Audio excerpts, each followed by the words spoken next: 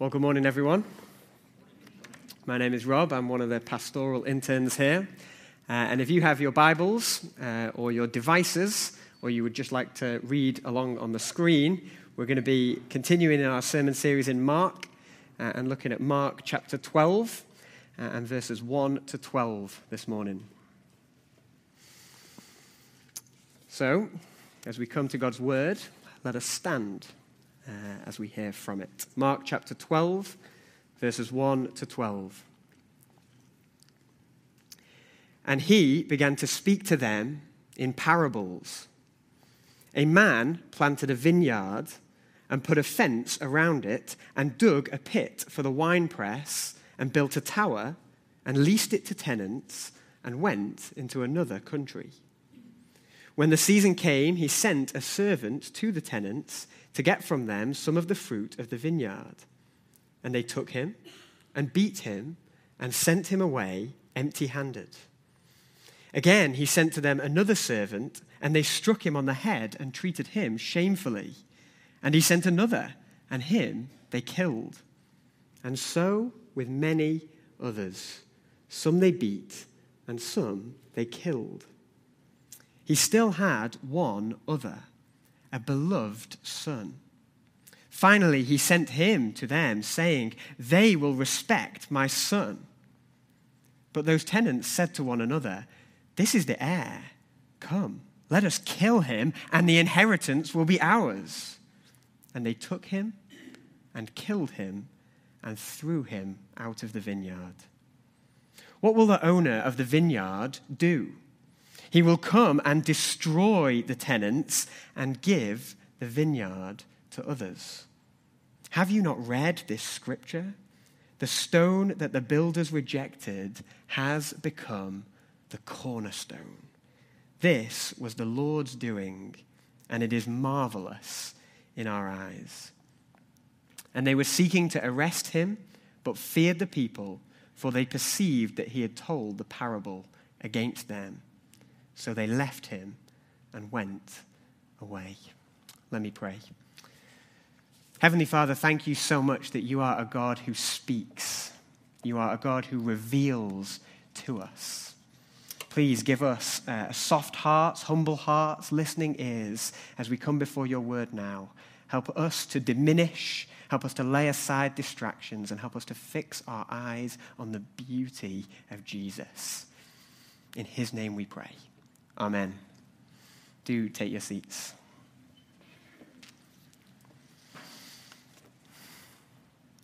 Sometimes we human beings, we make really rubbish decisions, don't we? Whether it be inexplicably deciding to wear one of your best shirts while cooking. Yep, that happened. Or something maybe a little bit more important, like deciding that taking the whole family to the park in the pouring rain might be a fun bonding time. We're all capable of making poor decisions, of not choosing what's best for us, often making the same bad decision over and over again, thinking that it's a good decision when reality clearly speaks otherwise.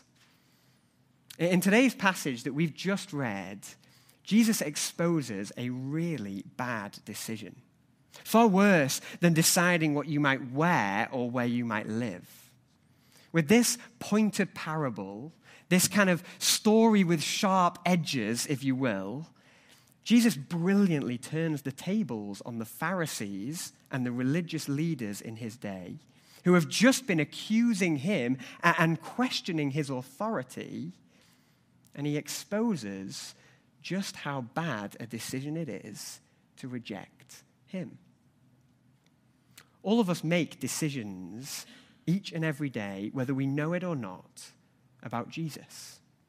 Whether you would not call yourself a Christian, a Christ follower, maybe you think that Jesus is just a good man or a religious martyr, or you would say that you follow Christ, but you recognize that saying such a thing involves daily choices to trust his authority and rule and lay aside your own, we all make decisions about Jesus.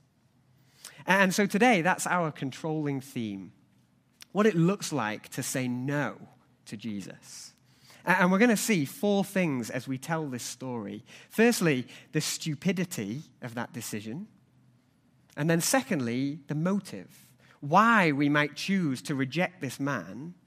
And in those first 2 points, we'll just walk through this parable just as Jesus tells it. And then, thirdly, we will see the end game of rejecting Jesus, where that kind of decision is ultimately heading. And then finally, we'll see Jesus' breathtaking and earth-shattering twist in verses 10 and 11. So the stupidity, the motive, the end game, and then the twist of rejecting Jesus. But let's start by simply exploring this story. Jesus, first of all, describes a man who plants a vineyard. Verse 1, building a little fence and a wine press and a tower, ready to produce grapes and wine, and he goes off into another country and leases his land and small business to some tenants who can look after it for him. Now sometimes Jesus' parables are quite confusing. They sort of veil more than they reveal. But the analogy in this one is pretty clear, and there would be no doubt in the minds of the Pharisees listening what Jesus was talking about. It is Israel being spoken of here. Repeatedly throughout the Old Testament, Israel is described as a vine or a vineyard, and the vine was a symbol of the Israelite nation, much like an eagle might make one think of the States. And so if the vineyard is Israel, the man who plants is God. He is the one who takes these people and plants them in a certain land, giving them instruction and guidance, and calling them to bear fruit and be a blessing to those around them. And as the story continues, what we discover next is that when the vineyard had grown, maybe after a few years, and the time had come to gather the fruit, the owner sends one of his servants to collect it. But, verse 3, these tenants are revealed to be wicked people, almost irrational and incomprehensible in their actions. They took this servant and beat him and sent him away with nothing. Maybe at this point in the minds of the Pharisees listening, a rather unpleasant light bulb starts to flicker on. If God is the owner and the vineyard is Israel, the tenants are those whom God has entrusted with leadership, right? The ones responsible for the care and protection of Israel, humanly speaking. They are, in other words, the religious leaders, the very men whom Jesus is speaking directly to. And so as Jesus continues, maybe their eyes drop to the floor. Maybe they start shifting uncomfortably in their seats. Because just look at the escalating violence of the tenants in verse 4 onwards. The owner sends another servant, and they strike him on the head and treat him shamefully. He sends another servant, this time whom they didn't just beat up and leave penniless, they actually killed. And so, verse 5, with many others. There's almost something farcical about this, something grotesque and so blatantly implausible. The owner keeps sending servants, and the tenants, every single time, some they killed and some they beat. But while the story might seem faintly ridiculous, the punch is very, very real. Because Jesus here is describing the history of Old Testament Israel, and in particular, the reception that God's servants, the biblical prophets, received at the hands of Israel, repeatedly rejected, mocked, and scorned. Some they beat, and some they killed. Now, you might be thinking at this point that this owner is an extreme example of a total idiot. Sure, send a couple of servants, but once the tenants start killing, you're probably past the point of talking it through. This is either sheer idiocy or unbelievable naivety. But in the context of this wider allegory, this is not speaking of the owner's lack of business savvy, but of his patience and forbearance. Friends, God is a God who, despite the repeated rejection of human beings, gives chance after chance after chance. Instead of turning his back on his people, God continued to send messengers, warning and prophesying, urging the people to return to him. This is God's covenantal kindness, his commitment to faithfulness where there is profound and abundant unfaithfulness.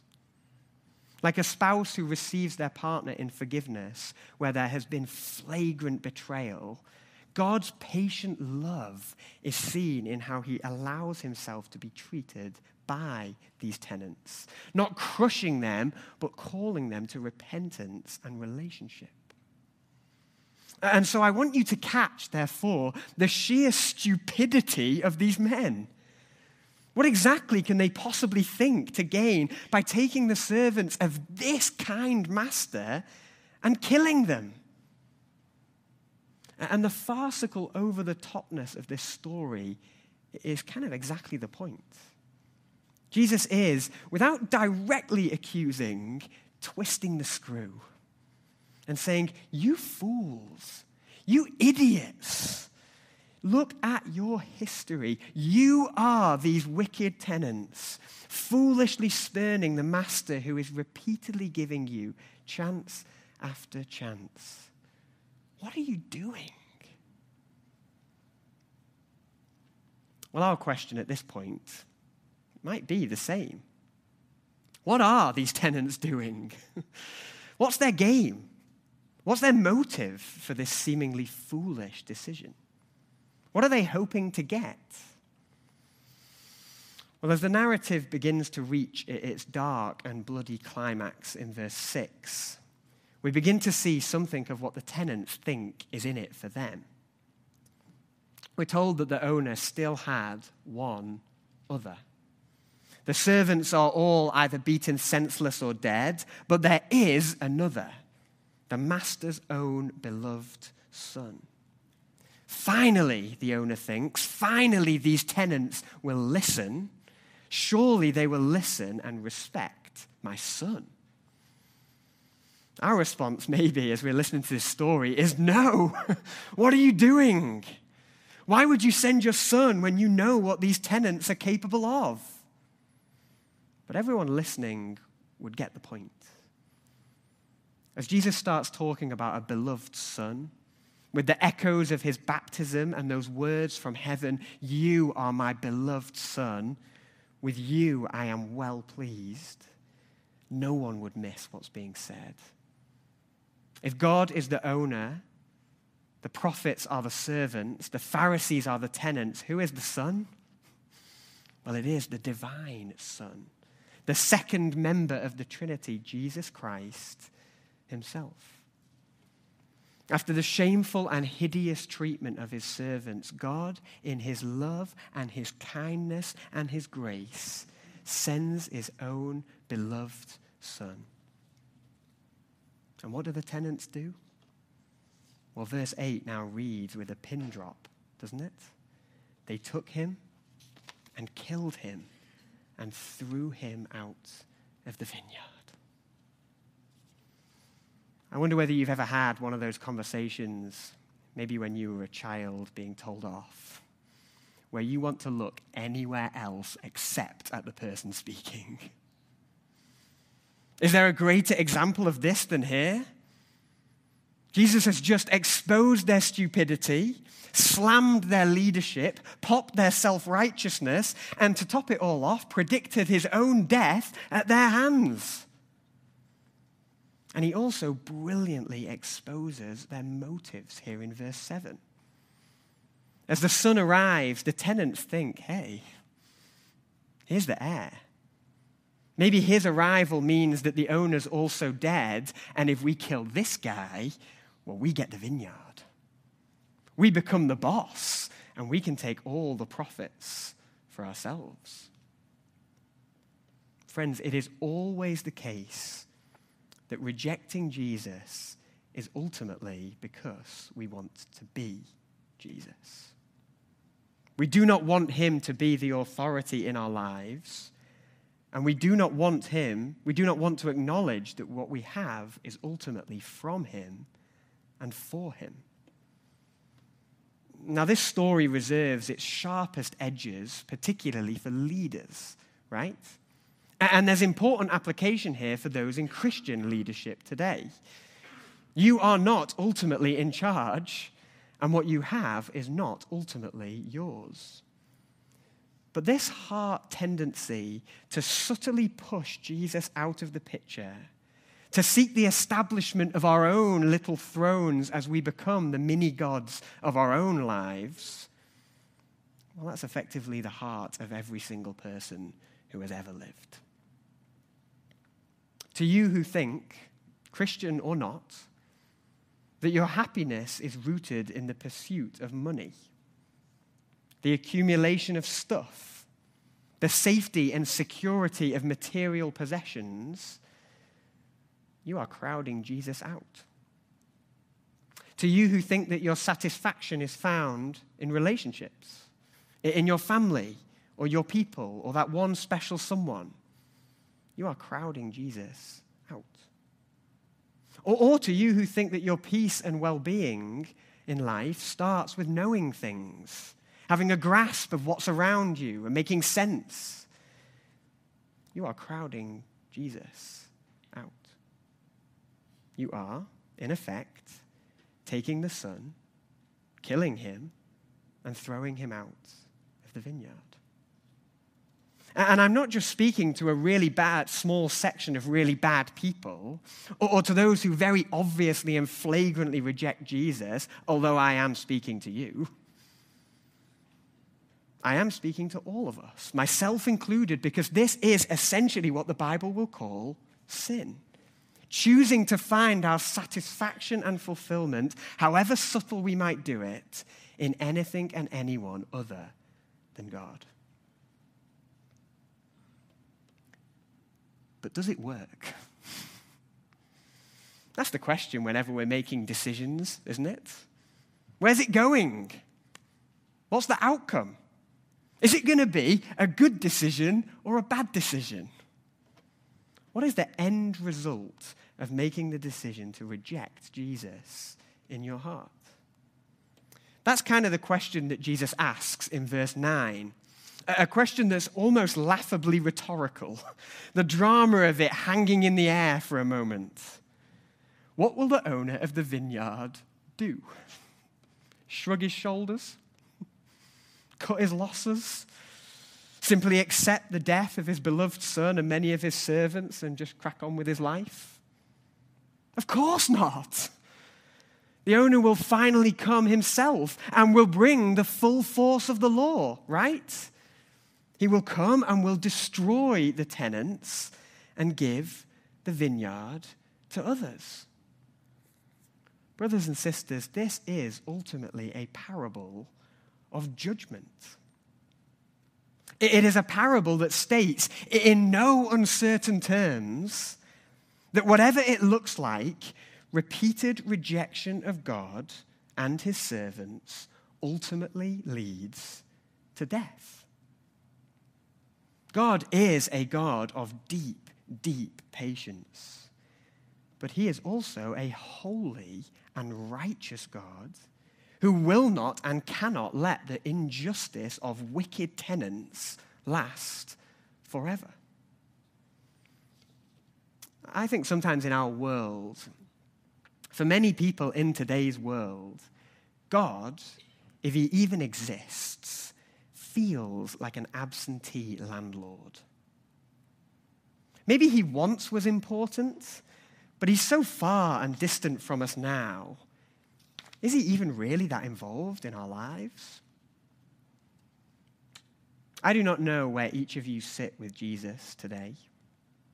I don't know what you think of him. Maybe you've heard of him. You're aware of who he is, but he doesn't make much of a tangible impact on your day-to-day life. Jesus is telling you here that your decision-making regarding this man is essentially the most important decision that you will make in your entire life, bar none. It really is a matter of life and death. What will the owner of the vineyard do? He will come and destroy the tenants and give the vineyard to others. Many people in this world have chosen to reject Jesus, the Son, setting themselves up as lords of their little worlds, rejecting the reality of being creatures of God. Do not make this mistake. And do not be like the Pharisees who hear this parable, perceive that it's about them, verse 12, but left him and went away. What a desperately sad conclusion. Friends, judgment is a real thing, and rejecting Jesus leads to death. But maybe you do have a relationship with Jesus. Maybe you can point to moments in your life where Jesus felt close, where you would call him Savior and Lord, and there would be a tangible sense that those things meant something. But now there feels distance. You feel like you live in a world where wicked tenants are winning the day. Maybe it's because you look at the church and all you see in the global church is sexual scandal and abuses of power. Maybe it's because you look at our leaders and all you see is a people in it for themselves, politics as profit, and a government of greed. Maybe it's because you look at your own relationships in your life and feel lonely, feeling the weight of disappointments in a world where people hurt each other. Maybe you simply feel that God is an absentee landlord and you are tempted to place your trust elsewhere. Brothers and sisters, do not give up your hope and trust in Jesus Christ. What will the owner of the vineyard do? He will come and destroy the tenants and give the vineyard to others. Yes, our world is a world of injustice. Yes, our world is a world of abuse. But God is not dead. He is not asleep, and he has not forgotten. For those who love him and trust him, he is faithful to the end and will one day make all of this world new. Justice is coming, and that's a good thing for those who trust in him. But how can we know?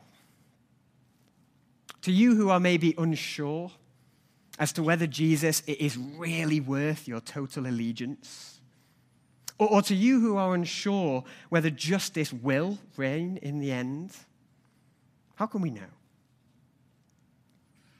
Well, at this point, in verse 10 of our narrative, Jesus then steps out of this parable in order to interpret it himself, drawing the religious leaders to their Old Testaments, to their own text that they know so well and are deeply familiar with.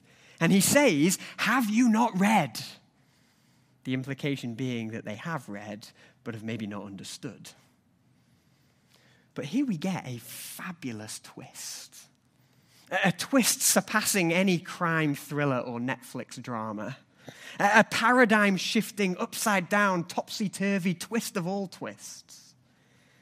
Because we would think, at this point, that Jesus would maybe cite a portion of the Old Testament that talks about God's justice or his coming judgment, right? There'd be loads of those.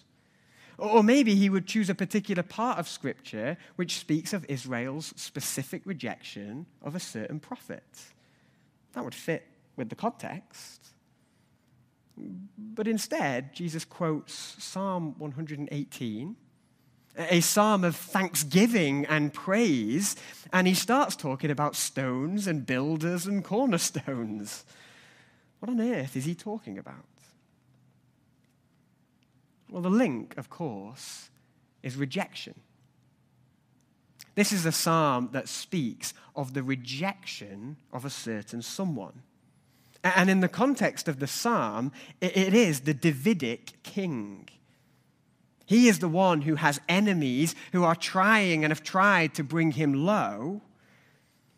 And so here, Jesus is the stone that the builders, the enemies of God, have rejected and are bringing low.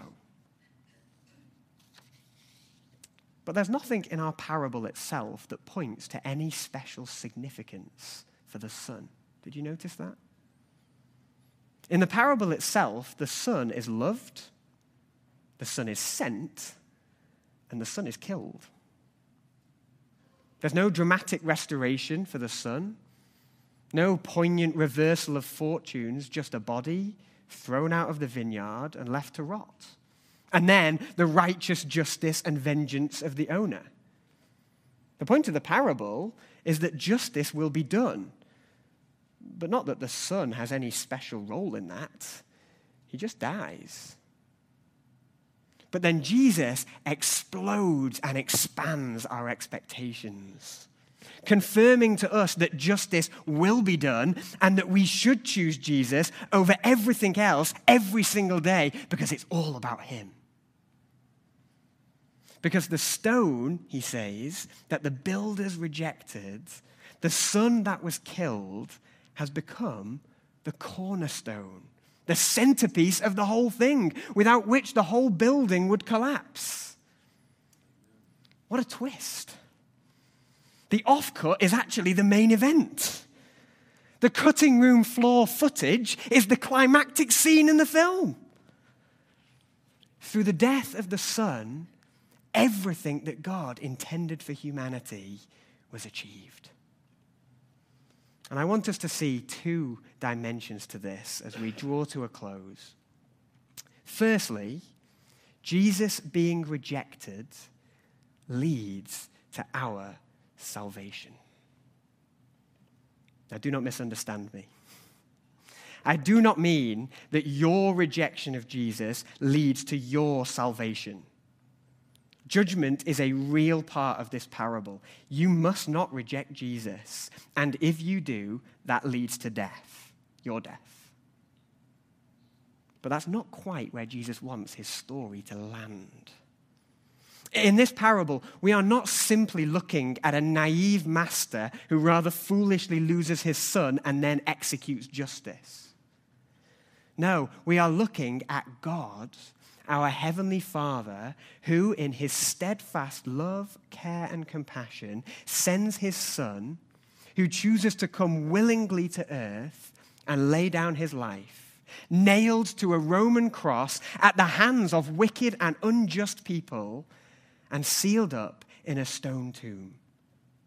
Just as he predicted, they took him and killed him and threw him out of the vineyard. Why did Jesus do this?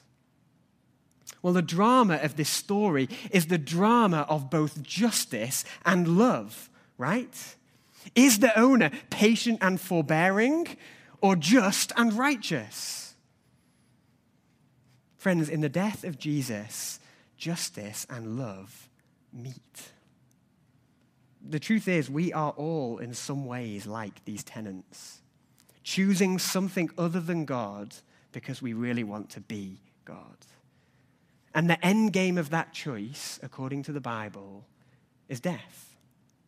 But for those who trust in Jesus, it is his death, not ours. He came to this earth, entering into the most hideous injustice and wickedness, flagrant betrayal and rejection, and died, taking upon himself the brokenness and wickedness of human beings so that we can live. Why is choosing Jesus worth it? Because he is the king who laid aside his crown so that you and I, who have rejected him, can return to enjoy a relationship with him if we place our trust in him. But then, secondly, just as Jesus being rejected, God uses and that leads to our salvation, Jesus being rejected leads to his vindication. This is because though the son may have been taken, killed, and thrown out of the vineyard, he doesn't stay out of the vineyard. He doesn't stay dead, rising from the dead 3 days later. In the resurrection, the rejected becomes the ruler. The killed becomes the king, moving from rejection to high exaltation, defeating death itself, the great enemy of life, and the enemy that thought it had won while Jesus' body lay in a tomb. But nothing can thwart God's purposes. And in raising Jesus to life, he rises in triumphant victory over all of the forces of evil and invites those to join him in this resurrected life. Life and life to the full. Friends, we all make decisions every single day. Big decisions and small decisions. But the biggest decision you will ever make is what to do with this man, Jesus. He is the one that, though despised and rejected by men, used that rejection and death to save all who would trust in him. To defeat death itself and to ultimately restore justice to a world of deep and profound injustice. Is this not marvelous in your eyes?